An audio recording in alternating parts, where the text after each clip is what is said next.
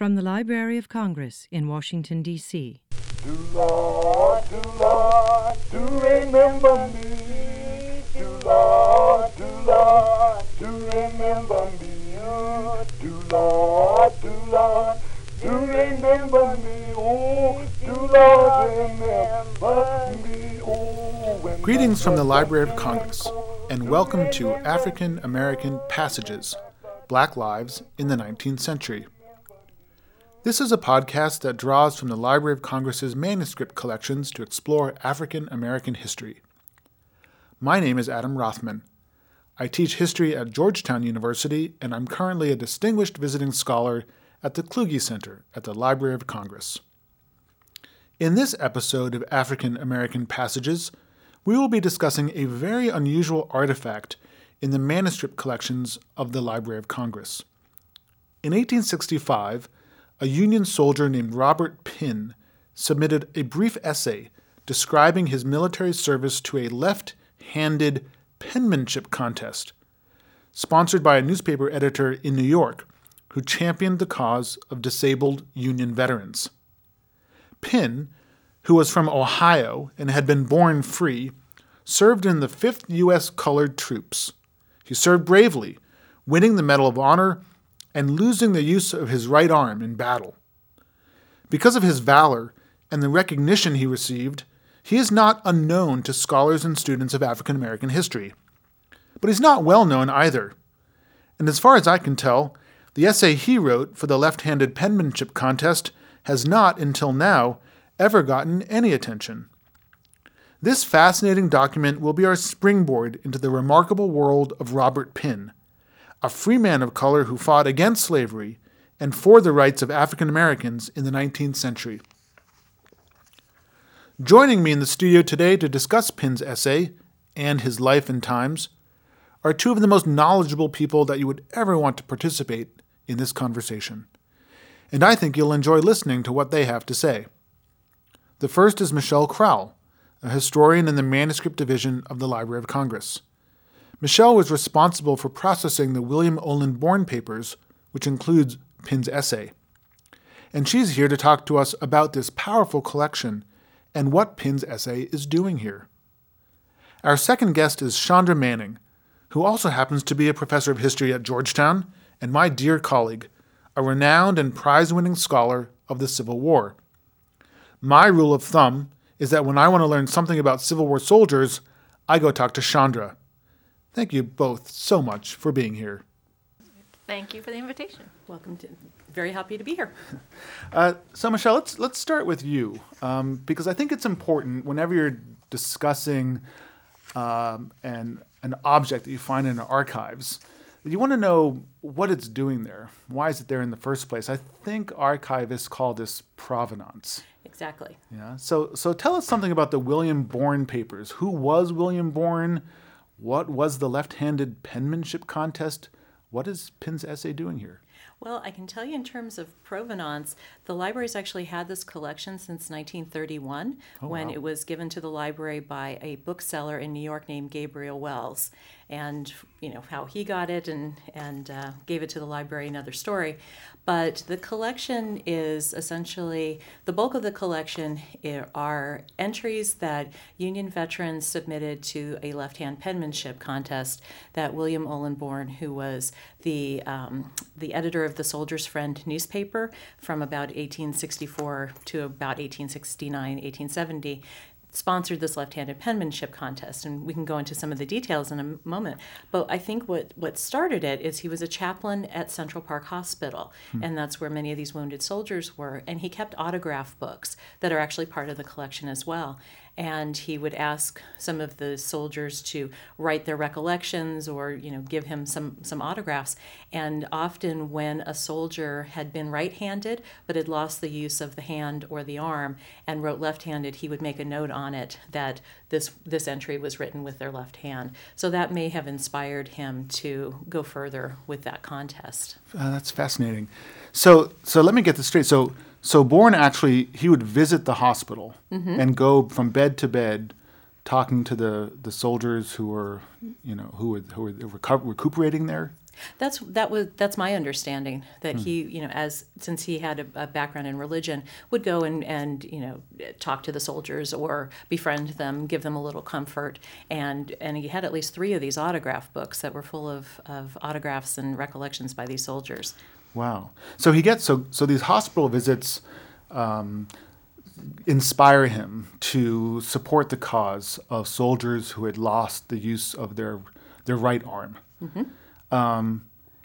Now, that's a huge thing to lose the use of your right arm. But I think in the 19th century, it might have been even more important, maybe, than it might be today, because of the way people wrote in the 19th century, right? Well, and I would think so. The 2 things about losing a right arm or an arm is that many people in the 19th century, if they weren't naturally right-handed, were very much encouraged to be right-handed. So it's more unusual to see people who are naturally writing with their left hand. So if you had been encouraged to write and be literate with your right hand, then having lost it during the war, either through disability or amputation, meant that you were having to retrain yourself to write with your left hand. And so 2 elements come out of that. For example, if you lose either arm, if you're a farmer or a laborer and your occupation requires that you be able to use both hands for your occupation, then having lost an arm, either one, is going to be fairly traumatic. But what Bourne was also looking at, and he says this quite explicitly in the newspaper, is that good penmanship, if you're a wounded veteran and you can't return to your previous occupation, good penmanship is going to be your key to either a government job or some sort of office work. And so it's a way of encouraging soldiers who had lost their right hands and needed to retrain themselves, a certain amount of inspiration to have them develop their left-handed penmanship. That's fascinating. I think I read in some of the notes to the collection that this left-handed penmanship contest was actually a pretty big deal. It was popular. It was highly publicized. Could you talk a little bit about maybe the cultural reception of this contest? Well, and one thing that's interesting is even though the Soldier's Friend sponsored it, and that was a fairly, small newspaper, at least in terms of the larger newspaper culture of the time, that these announcements that were in the Soldier's Friend and probably sent out, they were picked up by newspapers across the country. So as the Union veterans went home, they were potentially seeing them in their local newspapers. So the Soldier's Friend and the contest had farther reaching advertisement than just in that one newspaper if you didn't happen to be a subscriber to the Soldier's Friend. So that encouraged soldiers from throughout the North and even some who may have still been in the South to contribute to this. But once the contest was underway, and particularly at the end of the first series, because there were actually 2 different contests, at the end of the first, there was actually an exhibition of the samples and often the photographs of the soldiers that went along with them. So there was it started in New York in a hall, and they laid them out very democratically as well. So it wasn't the winners got a particular focus. It was in numerical order in which they were received. And that's how the collection is organized. That's how Bourne kept it. So it's a very democratic sort of thing. But people like, Ulysses S. Grant attended the exhibition up in New York. Then it also came down to Washington, D.C. for a second exhibition. So it was a way of bringing in both the public and notable government and military figures to publicize the contest, but also, and again, several soldiers are very explicit about this, that they see this contest as a way of proving that, as the broadside says, they're disabled but not disheartened, that they don't intend to be a burden on society if that's what people are worried about. So there are a lot of messages that come out of what is sort of a nice contest to encourage soldiers to submit left-hand penmanship contest entries and compete for cash prizes as well. Nice. And do we have a sense of how many essays were submitted to this contest overall? Overall, between the 2 of them, there's about 380. So there were more in the first contest that the awards came out in 1866. So there was at least 270 entries there. And in the second contest in 1867, there were about 114 But what's not seen in that number is that some soldiers who contributed essays to the first contest then resubmitted things in the second contest. And part of the rule was that if you had won a prize in the first contest, you were no longer eligible for a prize in the second. But the fact that several men contributed essays again, even though they were ineligible for the money, indicated that it wasn't just the money that every one of them was going for, that some just wanted to get their stories out, or they wanted to encourage people to see these disabled veterans in a different light. So it was more the content that was important. Yeah. So Pinn's essay is one of several hundred Yes, it is. essays that are submitted to this contest. And I think for our purposes, his essay really stands out because he's one of the very few African American soldiers who submits an essay to this competition. So I think it's worthwhile to really zoom in on his essay and what it tells us about his life experience and also his experience of military service. Michelle, you described this exhibition of the essays in New York and Washington, and one thing that struck me was that in the banners that were on display, they had a lot of different slogans, like the one you mentioned. There was another slogan that was inscribed on one of the banners that said, "We lost our right hand for our rights, and 'tis the left hand now that writes."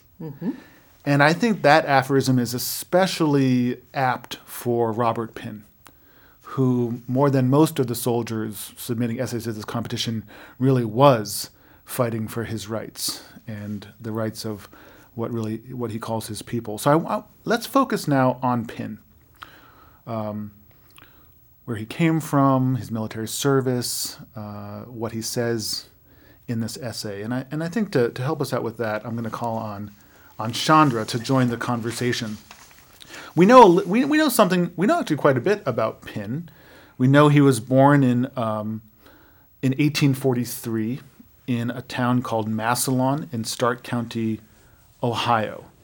He was born free in Ohio, but we know that at least his father had once been a slave, but somehow got out of slavery and moved to Ohio. So here's young Robert Pinn growing up in antebellum Ohio as a person of African descent. So Chandra, what can we say about his childhood? What kind of challenges and opportunities would a boy like Robert Pinn have faced? Well, in Ohio, about 3% of the population was African American. Ohio being a free state, they were all free. And that's larger than most states. It's the third largest free black population in the North. But being 3% of anything is clearly being in a really distinct minority. And the sense of growing up not only as a minority, but as a marginalized minority really shines through, I think, in Pinn's essay. He did not go to common school, he says in his essay, in elementary school. About 25% of black children in Ohio did, but he did not. So that tells us immediately that the common schools that his father's paying taxes for, he's excluded from. So that's sort of the first thing that we know about him growing up. We also know he was born in 1843. The 1839, 1841, in both of those years, there were race riots in Ohio. Ohio is also the home of Oberlin College, which has a strong abolitionist bent to it. So he's growing up in a state with fiercely competing impulses, where the institution of slavery is concerned, but almost across the board, discriminatory policies on race. And those are the policies that really would have shaped him coming up. Wow. Quite a world that he entered. Just to reinforce that point, let me read the first paragraph of the essay that Pinn submitted to the contest, because it really captures that challenge that he was up against. He writes, "I was born in the town of Massillon, Stark County, state of Ohio, where I experienced all the disadvantages peculiar to my proscribed race. Being born to labor, I was not permitted to enjoy the blessings of a common school education. It is hardly necessary to say that very little can be expected of me so far as correct composition is concerned. Now, I think that's really interesting because here he is entering a left-handed writing contest because he actually lost the use of his right arm. But he's not saying that, he's not apologizing for the writing of the essay because he's not writing with his right hand. He's apologizing because he was denied an education because of racism.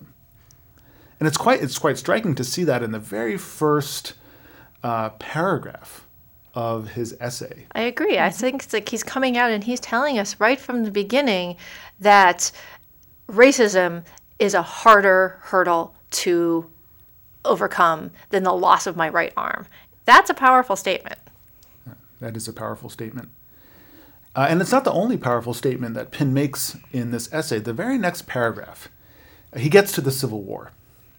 And just listen to what he says in the essay. He writes, in 1861, when the whole of the loyal North was aroused by reason of the cowardly assault upon Fort Sumter, I was very eager to become a soldier in order to prove by my feeble efforts the black man's rights to untrammeled manhood. I was denied admission to the ranks of the Loyalists on account of my color, not being of that kind which is considered standard in this country. Shonda, what is he telling us there? He's telling us there that, like other Northern African Americans, like any African Americans, in 1861, he was denied the right to enlist in the Union Army. Now, African Americans had fought in U.S. Battles and wars all the way back to the Revolution, in the War of 1812, and in other wars. But in the Mexican-American War in the 1840s, they were barred from service. That wasn't how it always had been, but that was how it became in the 19th century. That's how it was in Penn's world. And so when war broke out, Penn and many other African Americans saw enlisting in this battle to uphold the Union, to uphold the ideals on which the Union claims to be based, as their opportunity to make a claim for the rights that everybody else enjoyed as their rights too. If we are going to fight to save a union predicated on the notion that all men are created equal and we help in that fight, you have to respect us as equal, is the calculus in many African Americans' minds in 1861. And what they find instead is a shut door. This is a white man's war. And only white men will enlist. Some manage to enlist. There's a soldier in Iowa who everyone knows is a black man and he fights in a white regiment anyway, but very, very rare in the first 2 years of the war when everybody thinks the war will be short and we aren't going to need that many people anyway.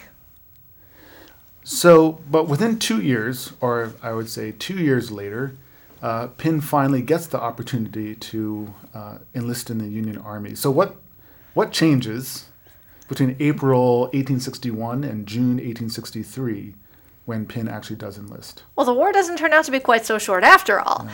And the rush of white volunteers in 1861 dries up. In 1861, when it looks like a short battle, young men can't wait to join the greatest adventure of their lives.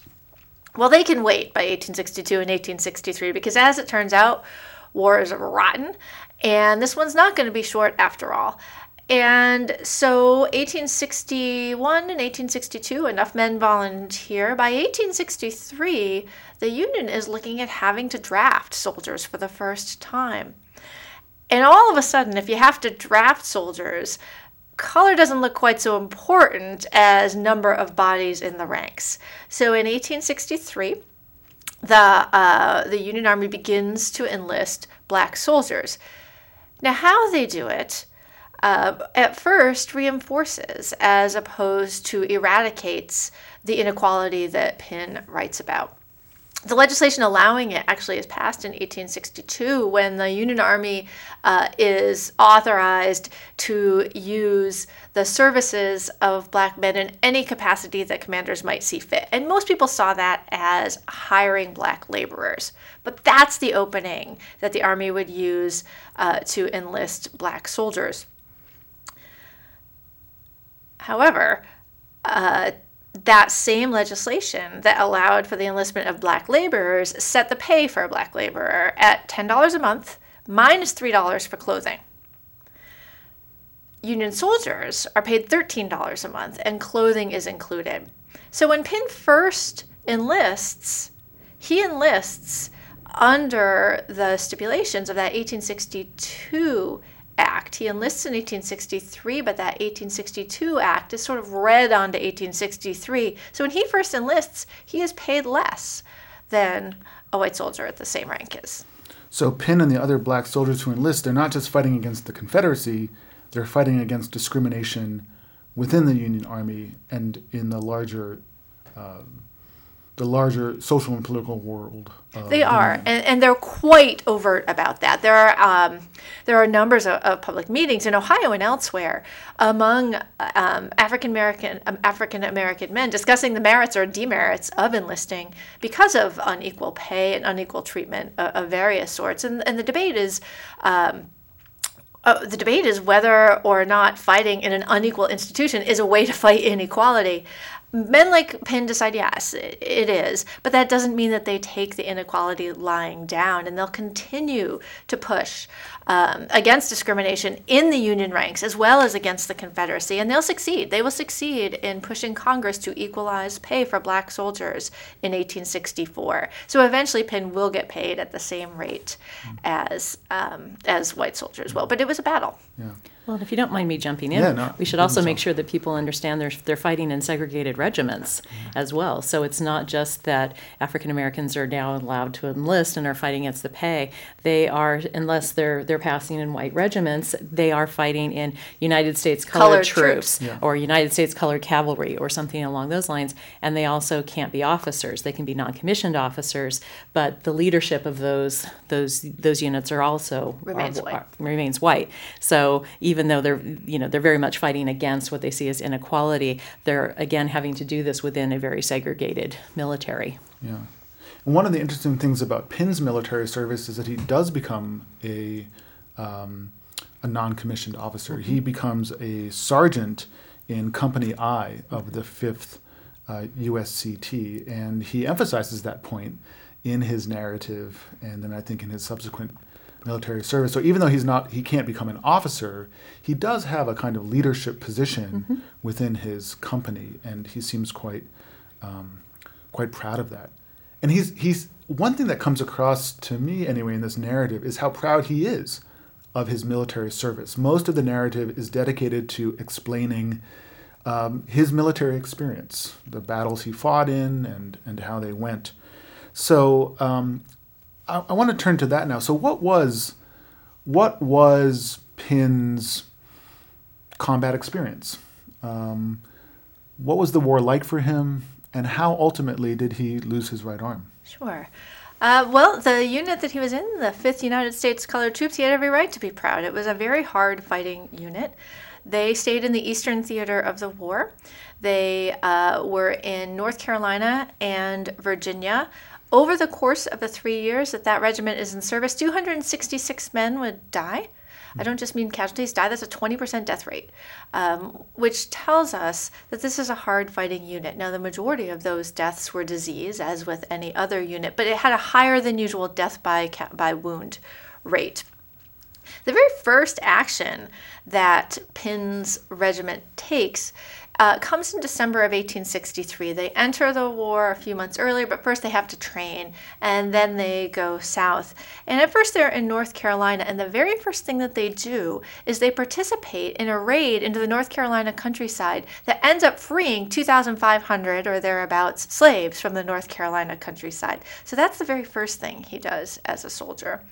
And then they're involved in some other action, but where they become deeply involved is in the absolutely pivotal Union campaign for the city of Richmond in 1864 and 1865. And they make their way, along with General Butler, along with the Army of the James, they make their way up the peninsula formed by the James and the York River in Virginia, pressing constantly on Richmond.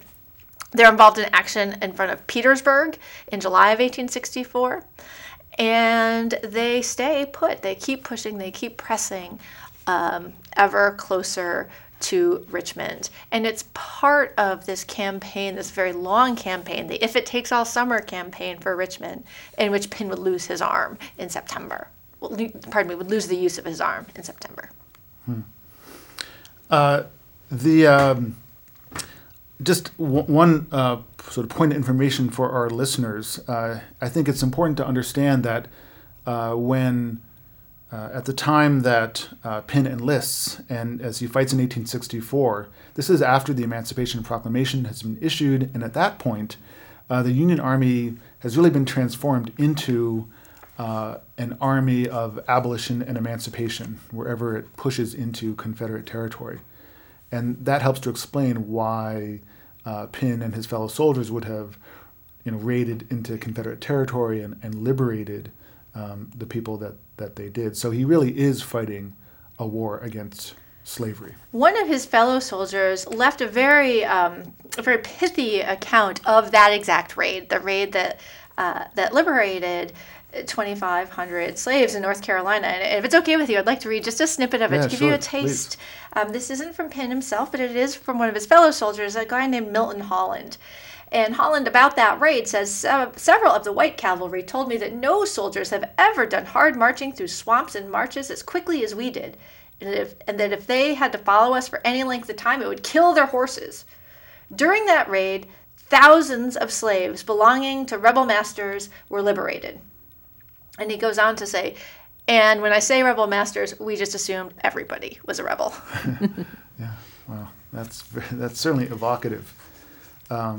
Another evocative passage is Penn's own description of getting injured at the Battle of Chaffin Farm.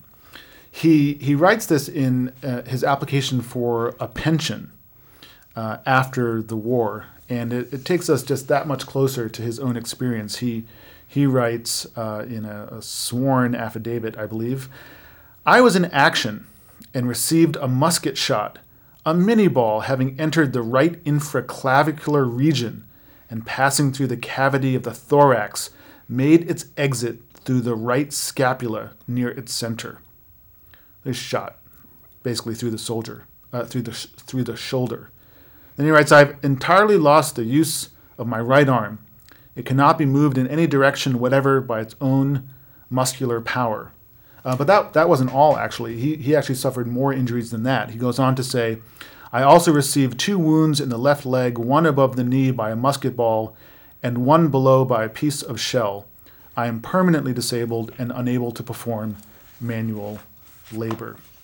So here's a man who literally gave his right arm for his country. And so he has to use his left arm and his left hand to write the essay for the left-handed penmanship contest. But that's not all he did that day. Yeah. He did lose his right arm, he lost the use of his right arm that day, but he also fought while the commanding officers of his company were all either killed or disabled in action, and he took charge of his company that day and earned a Medal of Honor, which not that many African American soldiers did. So that was one eventful day for our friend Robert Penn. Injured in 3 places, watched his comrades die around him, and took command of his unit in the Battle of Newmarket, which again was part of the campaign to take Richmond in 1864 and 1865. So let me ask you this, Chandra. What impact does the valor, the bravery, the courage, and the sacrifice of these black soldiers like Robert Penn, what broader impact does it have on the war, on the struggle for African American citizenship and equality? This is not just a story about Penn losing the use of his right arm. It's also about a broader struggle for rights.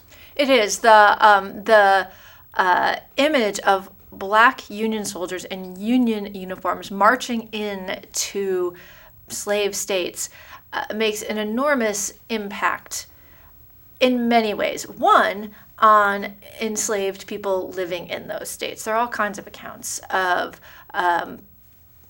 the sight of Black Union soldiers' impact on former slaves. There's one former slave who commented that it ran through us like lightning. And so the reason why 2,500 run to this regiment is because the vision of Black Americans in Union uniforms is more than symbolic. That is a striking blow at the very institution of slavery in the eyes of those who are enslaved.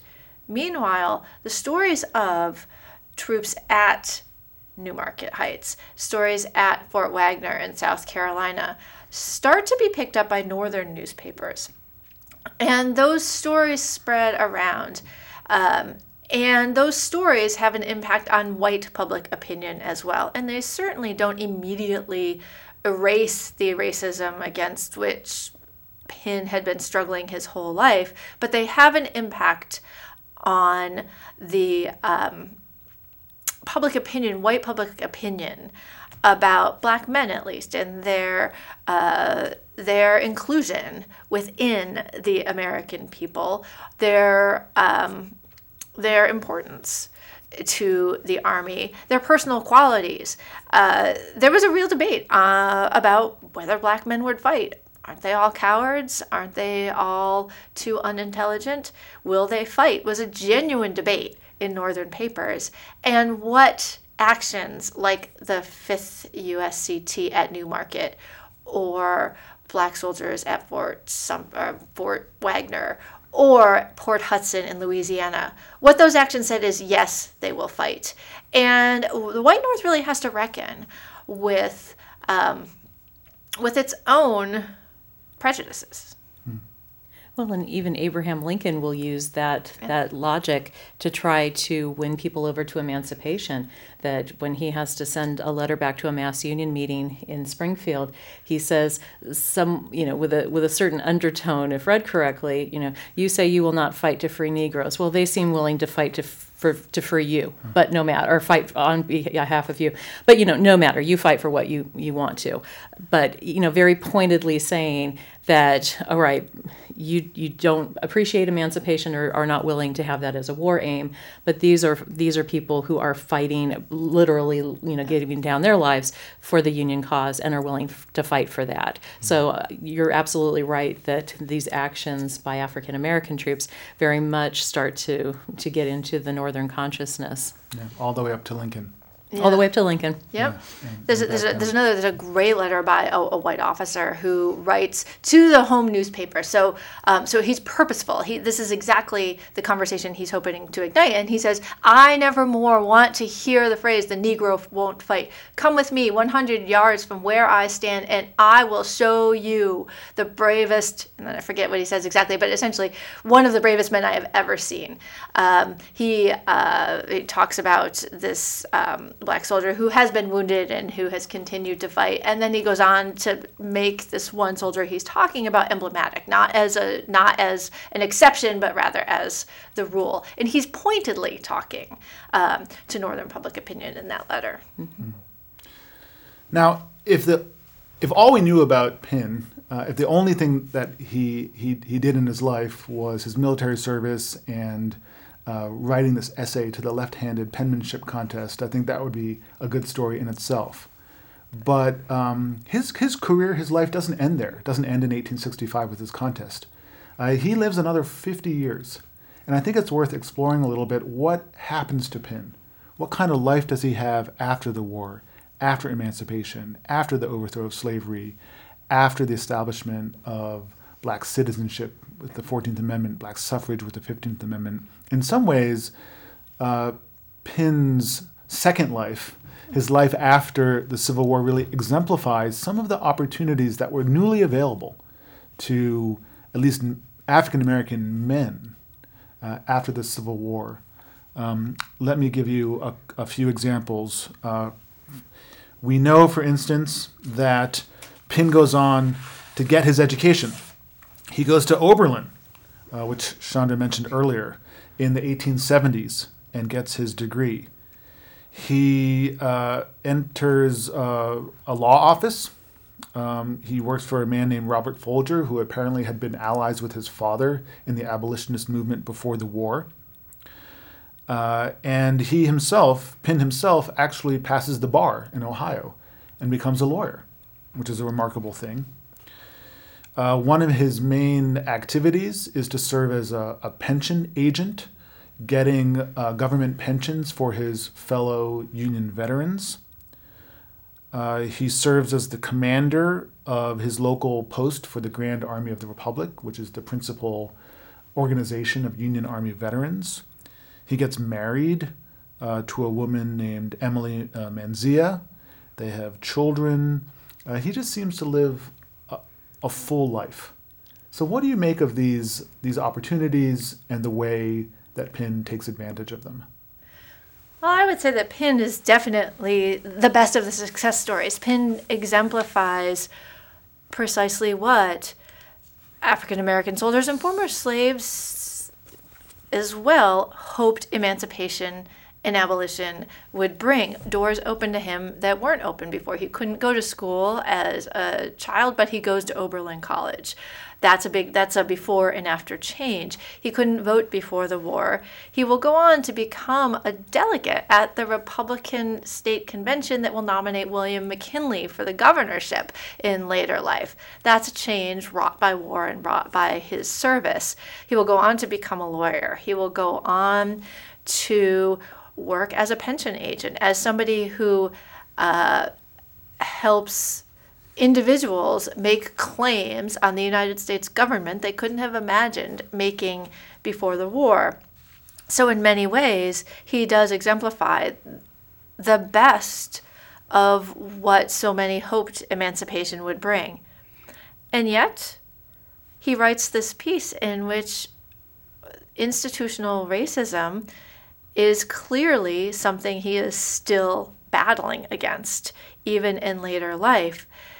Meanwhile, he is also a man who will never be able to cut his own meat or butter his own bread or put on his own coat by himself again, because he has lost the use of his dominant hand. So in many ways, he is at the outer reach of the best that could happen, and did happen for him.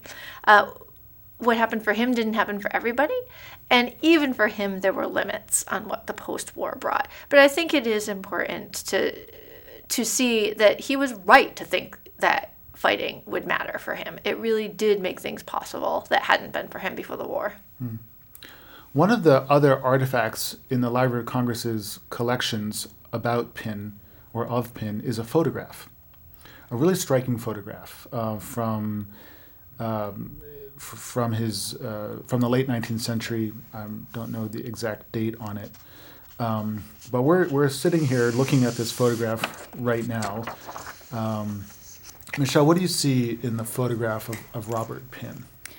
Well, what catches my eye first are the three medals he's wearing on his chest, and at least one of which you can identify as the Medal of Honor. And so whether this was something that he was a photograph for a formal occasion or the circumstances of it, I don't know. But it looks like he's probably wearing a Grand Army of the Republic pin and his Medal of Honor. And so that tells you right immediately that he's proud of this service, that this has become a part of his identity in the way that it did for many veterans, that they had served proudly, that they had achieved great things, and that this was something that they were literally wearing on their chest. And one thing that, and you wouldn't have seen this in this photograph anyway, because it's only taken from the chest up. But one thing that Penn may have been a little different than some of his comrades is, whether white or black, if he had completely lost his arm through amputation, many of those soldiers took the sleeve and pinned it up. And so for many veterans, the photographs of them, they're literally walking around with these visible scars. But at least for Penn, he can wear these medals that are going to be very visible immediately. A constant reminder of bravery, service, and sacrifice. Oh, exactly, and particularly if, depending on when the photograph is taken, again, as Chandra was mentioning, that if you're trying to continue to fight for your rights in an era that, the initial promise of Reconstruction with the amendments and some advances in African American rights, of course, by the end of the century, many of those are taken away through Jim Crow legislation. But here is a man who, he has these medals and can walk around and visibly show that he had contributed to that war effort, and that someone who is still fighting for his rights to be recognized as a full member of society. Yeah. One interesting story about the photograph is that this photograph was actually part of a collection of photographs that none other than W.E.B. Du Bois assembled to put on display at an exposition in Paris in 1900 in an effort to represent the full range of African American experience in the United States at that exhibition. So this photograph is actually part of the Du Bois collection in the Library of Congress, and we'll put it online for you so everybody can see it. But to think about Pin's written essay along with this photograph really gives you a three-dimensional sense of who he was, and I think that's something that's so unusual when we're talking about African American figures from the 19th century, to have that kind of depth to his archival presence. Mm-hmm. So we don't have a whole lot of more time, but I want to ask Michelle what the Library of Congress is doing with the Bourne papers. How is the library working to make these incredibly valuable archival treasures more accessible to the public and to educators and students and scholars? Well, what we've done is, this was a collection that had been available in the original textual form for some years, but we recently digitized the collection, and it's been online since 2016, I believe. Mm-hmm. So anyone who has access to a computer or the internet can now go read all of these stories for themselves. And again, with the Bourne papers, they're in numerical order in which they were received. So they're a wonderful treasure trove of materials, particularly because one thing to think about with these collections is that the pension records that you mentioned for Pin are incredibly valuable when you have access to them, because they tell a lot about these individuals. But they are trying to get pensions and prove their disability, or what they were going to be rated on for their pension. But here, because Bourne really encouraged soldiers to write about themselves, about their military service, about their amputation or losing their arm, this may be the only place that this soldier ever wrote their life story. And sometimes they're very impressionistic, or they're very, a lot about the background of their lives that you might not get anywhere else. And again, these are not necessarily famous military figures. So you're really, when you access these, often you can get a very good sense of what we might, refer to as a common soldier's history, regardless of what the background was. So that's a wonderful way of getting access to the backstories for a lot of these soldiers, in terms of what their backgrounds were, what their military service was. They often talk about the getting wounded, sometimes their amputations or their post-wounding treatment. Another thing that we're doing with this collection is, in addition to having digitized it, it's also part of our initial crowdsourcing project. So we're inviting members of the public to go online and help us transcribe these documents for a couple of different purposes. So one is that it makes the collections more keyword searchable. Mm-hmm. So if you're looking for, I want to find the soldiers who had an amputation, or discuss chloroform, or something very specific, that allows you to get to it. But also, many people don't read cursive handwriting anymore, and it's a skill. Yeah, tell us about it. Yeah, as I'm sure, exactly. Well, and we're starting to see that as well with people who are having more difficulty accessing down our handwritten collections because that's not a skill that they have anymore or is being taught. So with crowdsourcing, this is a way of helping to bridge that gap that people with cursive skills, or, as Chandra has discovered, when students work together, sometimes they can help each other out to puzzle through these things. But it allows the collections to be accessible to people who can't read cursive handwriting. That's really exciting. So if you're listening to this podcast right now, not only can you go online and read Pin's essay and look at his photograph, but you could actually go in and start transcribing the written material that's in the Bourne collection and other collections. So you have an opportunity not just to consume historical knowledge and archival material, but actually help contribute to public knowledge, which is a really, really wonderful thing. Chandra, why do you think this material is valuable? Why should people care about it? I think that the insight into the war and its aftermath as a lived experience is something that is easy to forget, to lose sight of in our accounts of the war and the aftermath. You and I both give lectures on the Civil War to our students, or we assign textbooks, and we and they, for good reason, focus on grand themes and on causes and on effects. But for many people, this was their life, and hearing the impact of this grand event on these 300 odd individual lives, I think adds dimension to the war that is quite unique, that makes people who lived in the past seem more fully dimensional to our students, but to anybody today, and perhaps even helps keep us a little bit humble in the face of, or brought face to face with real people and not just sort of stock characters that lived through massive events.